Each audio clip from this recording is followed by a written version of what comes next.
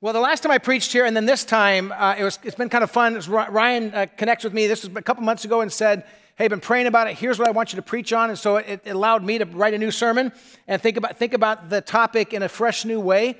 And so what he really said is he wanted to kind of become a bridge. You were just finished a series, and next week we'll start a new series for Christmas, and I'm kind of right in the middle between those. And he asked if we could look together at grace and gratitude. And it really is, Christmas is the story of God's grace. Thanksgiving is our expression of gratitude to God. And it's kind of a great topic right between these two times, kind of hinging them together. And so as I began to think about this, as I prepared, what I came up with is, grace and gratitude. And what came to my mind is, I just can't stop myself. There's some things that you do that you're like, I just can't stop myself. Some of you are into hunting or fishing, right? And you're like, I love to do it. I mean, I really love it. I love it a lot. Well, you went hunting last week. Yeah, but I'm going again this week. Why? Because I can't stop myself. I love it. I'm into it, right? That's the thing I love to do. Some people singing. Some people are artists. I got a bank account locally here just this last week, and the young woman who I actually invited to come to church, so she might be here today, but the young woman who set up the account, as she was answering questions that I had, she would actually sing them back to me. I'd ask the question, she would sort of, like in a response, she'd give a little response, kind of a thing. And I said to her, do you know that you actually sing some of the things you say? She says, I know, I don't mean to, I don't think about it, but I love to sing. She can't stop herself. She loves to sing. That's part of who she is. For some people, shopping, can't stop myself. Watching sports, can't turn it off. Some of you have watched TV shows where at the end of the show, this wasn't around when I was a kid, but now at the end of the show, and now here's the next show. And you're like, well, I sat down to watch TV for half an hour, and 4 hours went by. I couldn't stop myself. I watched the entire season. It's like there's things in life that are like that. Sherry and I have a couple who are dear friends of ours. They own an extreme sports company, and so they do triathlons. One of their triathlons that they've done through the years is called the Escape from Alcatraz Triathlon, where they would actually take people out on a boat just off of Alcatraz Island, where they used to imprison people, and the currents are so dangerous, they say that you can die in that water. They take people out on a boat, and people pay for them to throw them off a boat in the harbor and make them swim to the shore and then ride their bikes and then run, and these people love it. And if you're a distance runner, if you've done extreme sports, you know that when you start to train and work out, your body gets to love it. And my wife was a distance runner for years, and it'd be like 1.5 feet of fresh snow. Where are you going, honey? She says, I'm going out for a run. Couldn't stop herself. There's some things, but wouldn't it be great if when it came to gratitude, you were to say, I can't stop myself. I can't stop it. I'm just grateful. I'm so aware of God's goodness, so aware of God's grace and all these. I can't stop myself from being grateful. That would be an amazing thing to have said of me and to have said of you. So the question then becomes, if we're going to become truly grateful people, and as I thought about this, truly grateful people, do you like being around people that are thankful and grateful and have great things to say about life, or do you like being around people who are negative, critical, and never have anything good to say? What kind of people? If I said to you, who are the 2 or 3 people in your life that you love the most? My guess is that they are grateful, grace-filled people who are so thankful to God. And do you want to be the kind of person people want to be around? Someone filled with gratefulness? Or do you want to be the person who's always, I have the spiritual gift of noticing what's wrong with everything and talking about it? Right? It's like, no, you don't want to be that person. So here's the question. What unleashes a heart and a life of deep and consistent gratitude? What is it that unleashes that? And the answer is simply this: good theology. Good theology. What unleashes gratefulness in our hearts and in our lives? And I believe what unleashes gratefulness is having the right theological understanding. Our theology, what we believe, shapes everything we think and everything we do. That's one of the reasons why this church every week opens this book. Because this book teaches you how to think and understand the world so you can live in the right way. So if you have your Bibles, I invite you to turn with me to Ephesians chapter 2. In Ephesians chapter 2, there's this amazing passage that really brings together grace and gratitude. So as you listen to the scriptures, and maybe it's a passage you've heard many times, listen with fresh ears, but listen with a heart open to understand the reality of grace and how understanding God's grace can truly lead to a life of gratitude. Ephesians 2, beginning in verse 1. As for you, you were, past tense, you were dead in your transgressions and sins, in which you used to live when you followed the ways of this world and the ruler of the kingdom of the air, the spirit who is now at work in those who are disobedient. All of us, every one of us, all of us also lived among them at one time, gratifying the cravings of our flesh and following its desires and thoughts. Like the rest, we were by nature deserving of wrath. But because of his great love for us, God, who is rich in mercy, made us alive with Christ even when we were dead in transgressions. It is by grace you have been saved.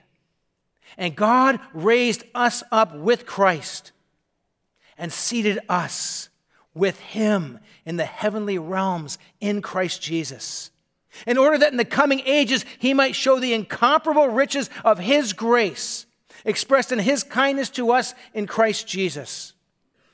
For it is by grace you have been saved, through faith. This is not from yourselves, it is the gift of God, not by works, so that no one can boast. For we are God's handiwork, created in Christ Jesus to do good works, which God prepared in advance for us to do. Lord Jesus, this is our prayer, that when we close this time together, whether we're in a venue or at home or in the worship center, when these moments together conclude, may we be more grateful than we've ever been before and more profoundly aware of the richness of your grace and how it should transform our attitudes, our actions, our motives, our words, and all that we are. Speak your truth to us today, we pray in Jesus' name. Amen. Well, if you have your Bible open, look at verses 1 and 2 and notice the tense. Notice the tense. It's past tense. For as for you, you were, past tense, dead in your transgressions and sins, in which you used to live when you followed the ways of this world. That's who you used to be. That's not who you are anymore. If you're a follower of Jesus, it's not who you are anymore, but that's who you used to be. If you're not yet a Christian and you put your faith in Jesus, you can say, that's who I was. But he transforms us. He makes us different people. And then in verse 3, all of us, no one is exempt. Verse 3 begins, all of us also lived among them at one time, gratifying the cravings of our flesh, following its desires and its thoughts. All of us. Don't ever forget where you came from. If you are a follower of Jesus, if you've come to the cross and received his forgiveness, you can say, that's who I was. But don't ever forget that. Understand that what God lifted you from, what he transformed you from. I grew up in a non-believing, atheistic, pagan home. I know who I was before. Now, I know I'm not that person anymore. But remembering who I was shows me the greatness of God's grace in terms of who I've become and who I'm becoming in walking with Jesus. So never forget where you came from and the greatness of God's grace. In verse 4, we see the motive. What motivated God to give grace to you and to me? Well, look at verse 4. But because of his great love for us, God, who is rich in mercy. What motivated God? Because of God's great love for us. The work of salvation, the work of grace, is motivated by love. Always keep that first. For God so loved the world that he gave his one and only Son. This is love, John tells us in 1 John. This is love, not that we loved God, but that God loved us and sent his Son as the atoning sacrifice for our sins. It always begins with the love of God. Yes, we respond. Yes, we live out lives of faith. But guess what? Our good actions are not enough to deal with our sin. It all starts with the love of God. And at our worst moment, at our worst, lowest point, God looked and said, I love you. I want to redeem you and save you. And then what has God done? What has his grace done? Look with me at verse 5. He made us alive with Christ. Listen to these words. He made us alive with Christ even when we were dead in transgressions. God made us alive when we were dead. What can dead people do? What's the answer? Nothing. So you were dead in sins. And God breathed life. God extended his grace. We had to receive it by faith. But it's all the work of God. It's all the grace of God. And we need to remember that. Dead people don't fix themselves. But God in his love, when we were dead, gave us his righteousness to all who would believe. And so he offers grace to us. And I heard this years ago, and you've probably heard this somewhere along the way, but it's a great little word. And I'm going to walk through 3 different theological terms that I want you to get a fresh perspective on. And anytime as a pastor, you start taking a complex theological term like grace or justice or mercy that we're going to look at today, when you take a term like that people have written hundreds of pages about, and then you explain it in like 2 sentences, people are like, hey, wait a minute, that's not the fullness of grace. And I'm going to say to you right in advance, you're right. As a matter of fact, as a pastor, when I'm about halfway through my sermon prep, I have about a 5-hour sermon. I got about 5 hours of stuff I could preach, and I could probably go longer if you let me. The next half of my sermon is whittling it down to 30 or to 35 minutes.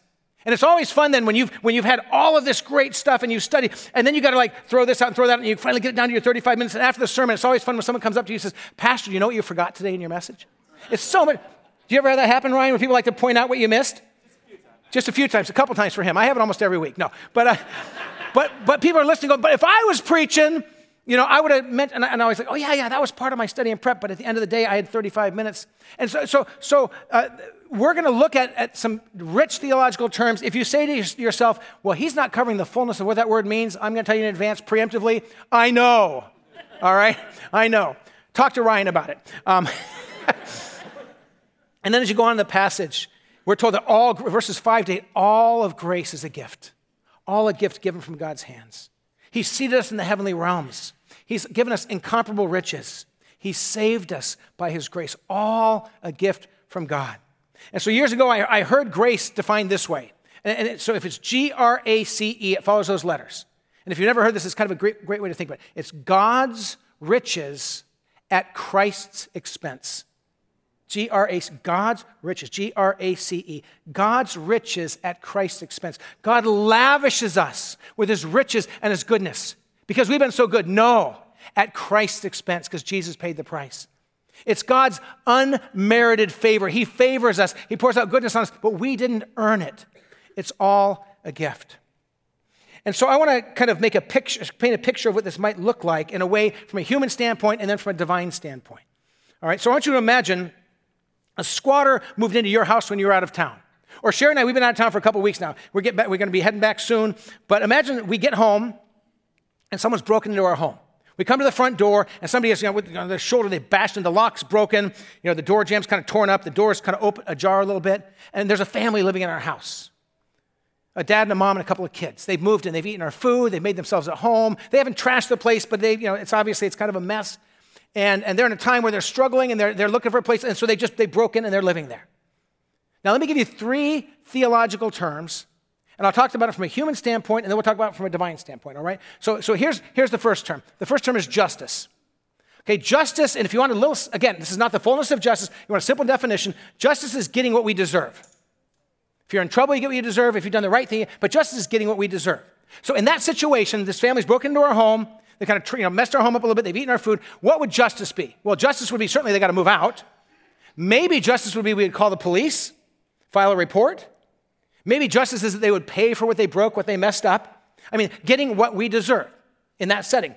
Okay, there's justice. Here's the next word, mercy. Okay, mercy. Bring that one up there.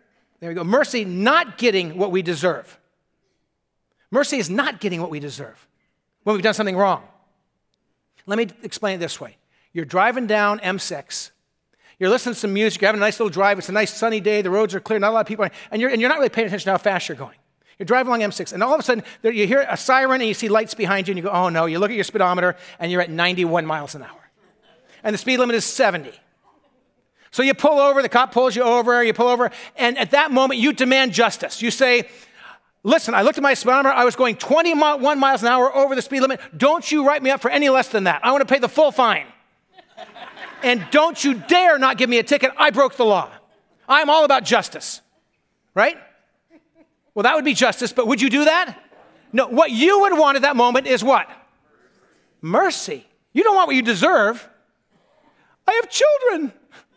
We're struggling financially. Do you know what turkey costs these days? And you kind of go, and you want mercy, right? So now go back to these squatters who've broken into our home. instead of justice, I said, what if I give them mercy? Okay, listen, just pack up and head out. I'm not going to call the police. I'm not going to make you pay for the damage you've done. I'm not going to make you pay for the food you've eaten. I'm not going to make you wash and clean our sheets. I'm just going to just pack up. And that would be merciful, right? Now, here's the third word, grace. And grace is getting what we don't deserve. That's good, that's abundant, that's lavish. This would be grace. Grace would be me looking at this family who's on hard times. And the parents say, we're struggling. He says, I lost my job. They tell their story, and they're really hurting. They say, we're sorry, but we were just desperate. Now, this would be grace. If I go, okay, listen. Here's the keys. The house is now yours. You don't just get to live here. Sherry and I are going to move out. It's your house now. But wait, I noticed that when I came in, the front door was all broken and damaged. Let me pay to have that fixed for you because I don't want you to live in a house that isn't secured. Now that this is your house. Oh, and by the way, there's still a mortgage on this place. And since it's California, it's like $3,500 a month. Okay? But we'll pay it every month till it's paid off. Enjoy the house. You go, that's crazy. You go, that's not going to happen from a human standpoint. But isn't this what God does? Isn't this what God does for us? In our sin, in our brokenness, in our rebellion, God who is just must show justice. So how does he show justice? The payment for our sins has to be paid. He sends Jesus, and Jesus takes what we deserved on himself. Jesus paid the price. He takes our punishment, our judgment, our sin. On the cross, Jesus says, Daddy, where are you? My God, why have you forsaken me? Our judgment is placed on Jesus, and he pays the price. So justice is satisfied in Jesus. Mercy. Jesus looks at our sin. We weren't just going 21 miles an hour over the speed limit. We rebelled against God. We sinned against the God who is holy, holy, holy. And God says, in my mercy, I will not hold your sins against you if you put your faith in Jesus. I will show you mercy. But it doesn't end with justice and mercy. But God says, and now, grace. He says, you are called my daughter, my precious beloved daughter, and I am your father. God says, you're my son. And you will be for all eternity if you put your faith in me. He says, heaven is now prepared for you. I'm going to prepare a place for you. And where I go so you can be there with me also. And the family of God, the church, this is grace to have a family like this. The privilege of worship. Ephesians says that we receive every spiritual blessing in the heavenly realms is ours through faith in Jesus. You getting the point? Grace, there's a reason why we call grace amazing. So Jesus satisfies the just punishment for our sins. God gives his mercy through Jesus Christ. We don't get the punishment we deserve. And God lavishes on us grace upon grace upon grace upon grace. It may sound crazy. It may sound like something that we don't understand, but that's what God does through his grace. To get to the place of gratitude, to have the right theology, we have to understand grace. So listen again. Just quiet your heart. It won't be on the screen. If it helps to close your eyes, that's fine. But listen to these words again. But because of his great love for us, God, who is rich in mercy, made us alive with Christ, even when we were dead in transgressions. It is by grace you have been saved. And God raised us up with Christ and seated us with him in the heavenly realms in Christ Jesus, in order that in the coming ages he might show the incomparable riches of his grace, expressed in his kindness to us in Christ Jesus. For it is by grace you have been saved, through faith. And this is not from yourselves. It is the gift of God. Someone say amen. Yeah, that's the gift of grace. And so when Ryan asked me to preach on this topic, and when I began to dig into the scriptures and really kind of let myself kind of marinate, let my soul marinate in this passage, here's what hit me. That grace, when we understand grace, it always leads to gratitude. And not just an attitude of gratitude, but actions of gratitude. Really understanding the greatness of God's grace, that he does not treat us as our sins deserve. He washes us clean by his grace. When we understand the greatness of his grace, we become grateful people. Not just sort of, I have an attitude and grateful thoughts, but our actions, our lives are changed. So here's some of the connections between grace and gratitude that you'll find if you dig deeply into this passage. Because of grace, I am saved. This passage talks about salvation. Because of grace, I am saved. My gratitude will overflow in sharing the good news of Jesus with others. When I realized that when I was broken, when I was lost, when I was forsaken, God in his grace reached down and he lifted me up. When I realized that he saved me by his grace, how can I not share that good news with other people? How do I look at somebody else and say, oh, God can save a sinner like me, but not like her, not like him? See, sometimes we look at people and we think that they're beyond God's grace. That's why the person who wrote the most books in the New Testament, a guy named Saul who became Paul, he was murdering Christians and destroying churches before he became a Christian. And the Apostle Paul said, if I, the worst of sinners, could be saved by God's grace, the point was, who can't be? When you understand the grace of God, when gratitude fills your heart, not just as an attitude, but as actions, you want other people who look like they'd never be open to Jesus. You want them to know he loves them too, because he does. And here's the truth of the matter. God's grace is enough and sufficient for all of humanity, for everyone and every sin. Not everyone receives it, because not everybody receives Jesus. But his grace is big enough for everybody. And it's available to all who will put their faith in him. How that works in the mystery of the heart of God, I don't understand, but God's grace is always enough. It's applied to those who receive him. So if you're here and you've received Jesus, you have his grace. Share it with other people. If you're here and you've not yet received Jesus, his arms are open. No better time than this Christmas season to open your heart to Jesus. And once you do, let other people who don't know Jesus know that he loves them too. Grace leads to gratitude in sharing, expressed in sharing the love of Jesus. Because of grace, I have hope. My gratitude will overflow in living each day, anticipating God's goodness, God's presence, and God's love. Every day is transformed by the grace of Jesus and an attitude of gratitude. And I will live with a grateful anticipation of heaven, my ultimate home. When I understand the grace of Jesus, I become grateful through all of life, and that gratefulness can carry me all the way into eternity. When you understand grace, it impacts each and every day. And you begin to be grateful and express it in all sorts of ways. Because of grace, I am free.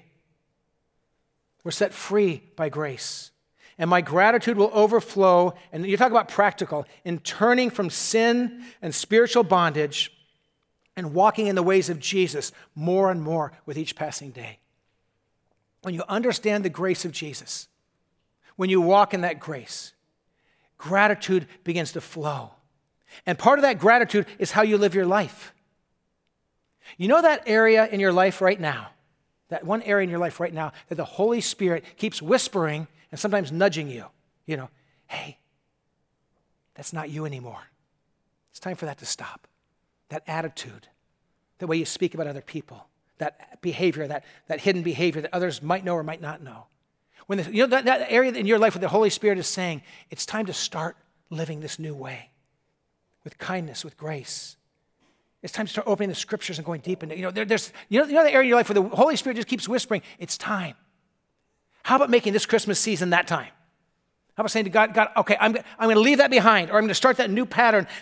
And here's the thing, the Holy Spirit's always whispering to us, always nudging us. If I asked every one of you personally, privately, is there an area right now that you know that God is kind of whispering to you by his Spirit, it's time to start, or time to start something or stop something? You'd say yes. If you ask me that any time, I would say, well, can I come up with one area I need to grow spiritually? I'd say, I can come up with 10 areas. So you've been a pastor for like most of your life. Yeah, I have been. And when I stand before the living God, he will see me as nothing but holy through Jesus Christ. Praise God. But as I walk through this life, can I be honest with you as a pastor? There's always areas that the Holy Spirit is saying, Kevin, you got to work on that attitude. Kevin, you got to watch your mouth in those situations.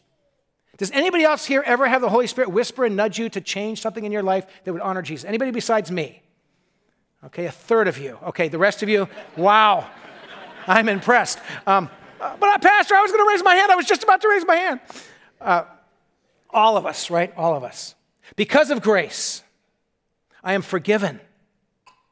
My gratitude will overflow in thanking Jesus for cleansing, healing, and for heaven because of his forgiveness, and daring to extend forgiveness to those who have wronged me.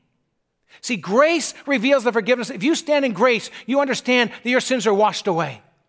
You've been cleansed by Jesus Christ. You are forgiven for all of your sins, past, present, and future through Jesus Christ. Praise God. Someone say amen. Washed clean of our sins. And because of that, we in turn are called to forgive those who've wronged us. We're called to. In the Sermon on the Mount, when Jesus gives what we call the Lord's Prayer, remember the one topic where Jesus kind of builds into kind of a connection to our human behavior. And forgive us our debts or our transgressions or our sins, whatever version you grew up with. Forgive us our debts as we also forgive our debtors, or forgive us our trespasses as we forgive those who trespass against us. There's a connection. What's Jesus teaching us in prayer? Could you imagine praying this really meaning it? God, I would like you to forgive me exactly like I forgive others. Does anybody really want to pray that prayer? No, I'll answer that for you. No, you don't. Okay, you don't. But Jesus is making a connection for us to understand that he's not saying if you don't forgive others the right way, you lose your salvation. That's not what he's saying. But he's saying understand that when you know the forgiveness of God, you are moved to forgive others. So then what goes through your mind is, well, what if they don't deserve my forgiveness? Right? Well, they don't. That's the whole point. If they deserved it, then they wouldn't need forgiveness. The whole thing about forgiving is somebody doesn't deserve it.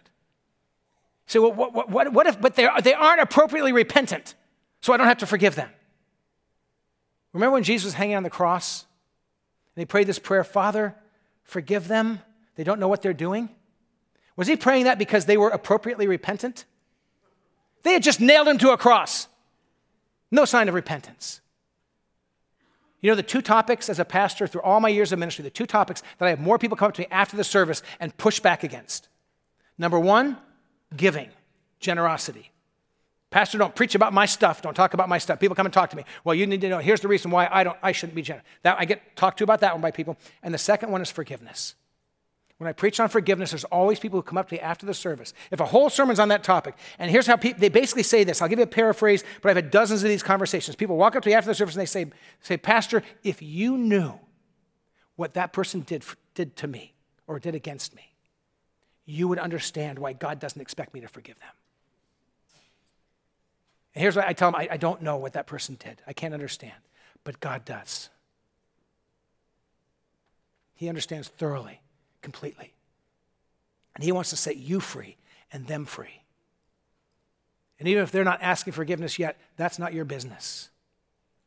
So grace, when we understand grace, we become grateful. He's forgiven me everything. I gratefully forgive others even when they don't deserve it, even when they're not appropriately repentant. That's not my business. My business is to extend forgiveness in the name of Jesus.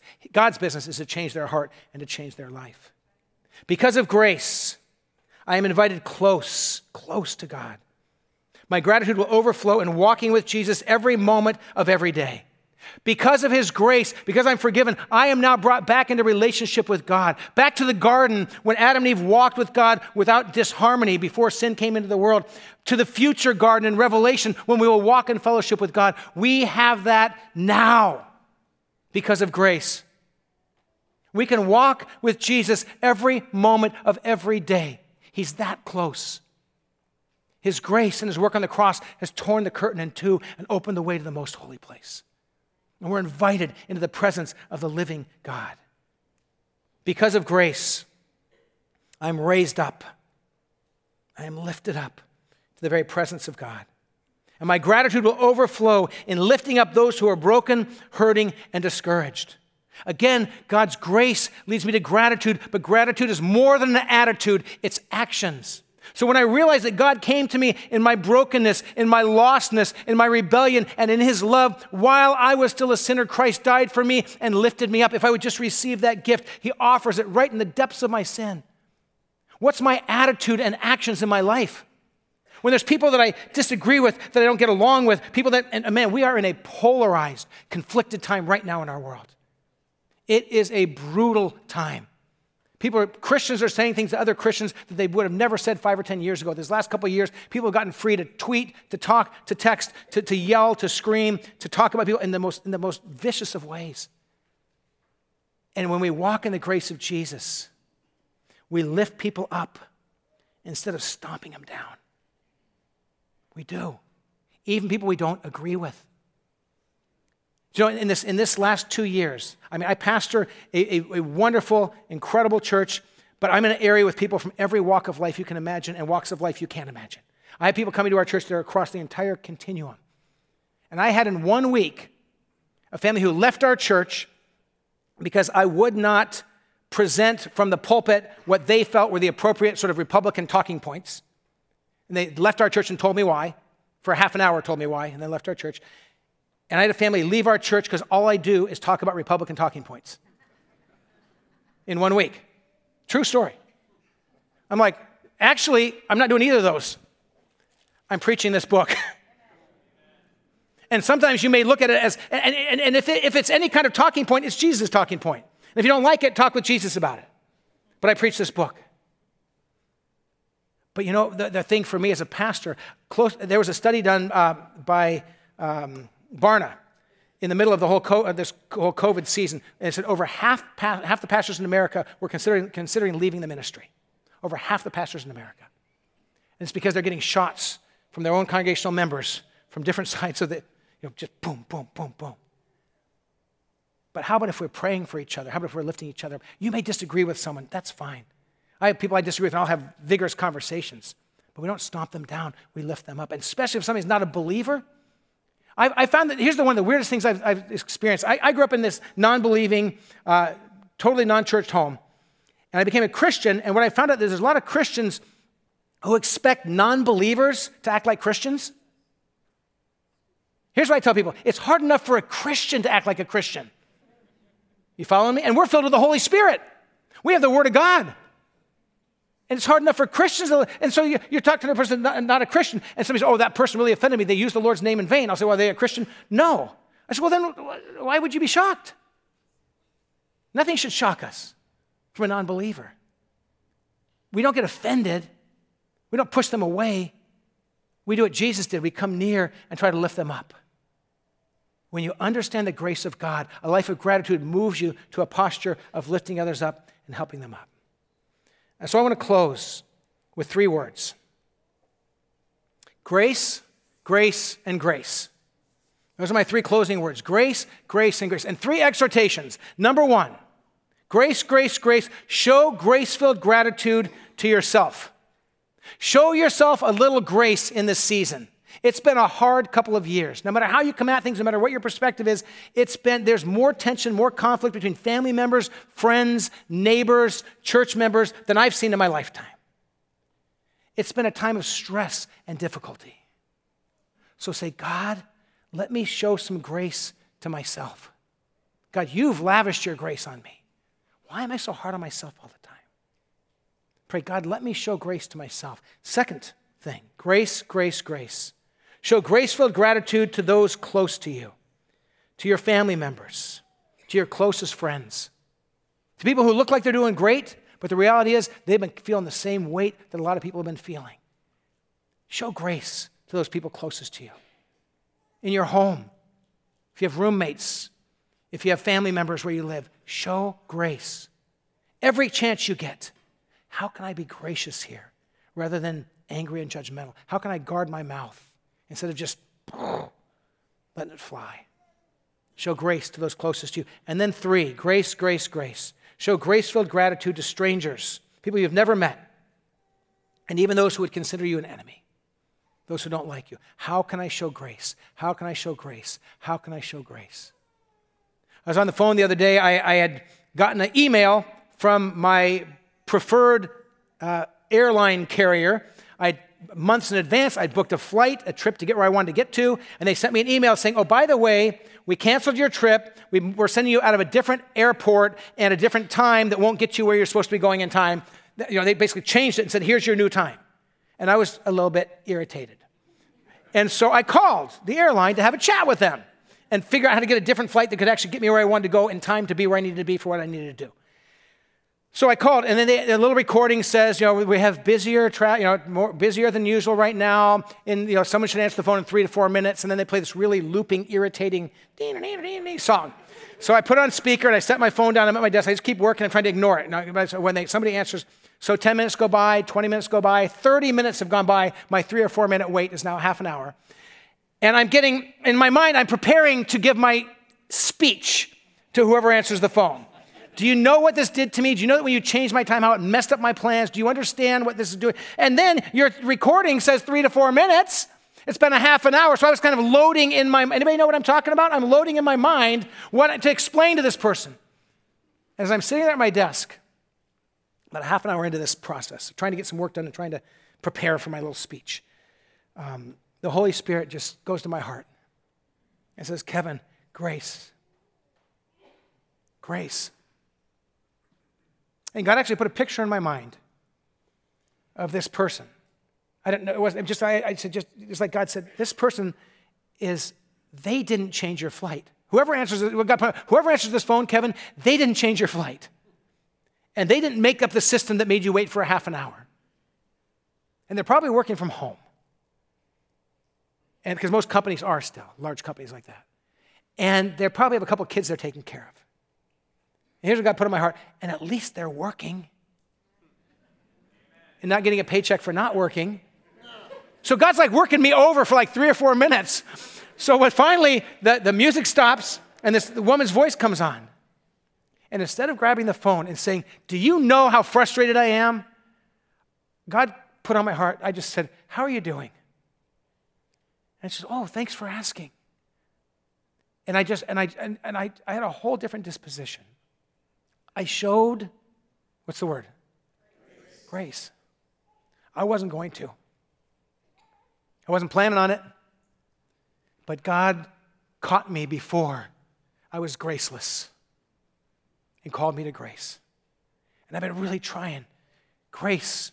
Lord, let me show your grace to myself. Lord, let me show grace to the closest people to me, who sometimes it's the one place I can let loose and be who I really am, which isn't always very pleasant. And God, let me show grace even to a stranger, even to someone who considers me an enemy. So Lord, this is our prayer. In this Sunday between Thanksgiving and walking into the Christmas season, this is our prayer, Lord. May grace upon grace upon grace that has been lavished on us be extended to others. May grace lead us to gratitude, not just in our thinking and our attitude, but Lord, gratitude in our actions. And Lord, may this Christmas season, may we be conduits of your grace and your gratitude and your presence. Even when we're tired and weary and feeling like we're at the end of our rope, let us extend grace like you did to us. Because, oh Lord, you have given us grace beyond description. And we are deeply, deeply grateful. We pray this in Jesus' name. Amen. If you're able to stand, would you stand? If you're at home, online, or one of the venues, would you stand if you're able to stand and just receive these words of blessing as you head out from here? As we close this time together, may you walk with a new and deep and growing understanding of the grace of God. God's riches at Christ's expense poured over your life if you receive the grace of Jesus. God's riches available if you have not yet come to Jesus, but come to him this Christmas season. And may you live a life of gratitude that reflects the presence of Jesus in all you say, in all you think, in all you do, everywhere you go, for the glory of Jesus. God bless you. Have a great Christmas season, and back here next week to kick off the Christmas series. God bless you.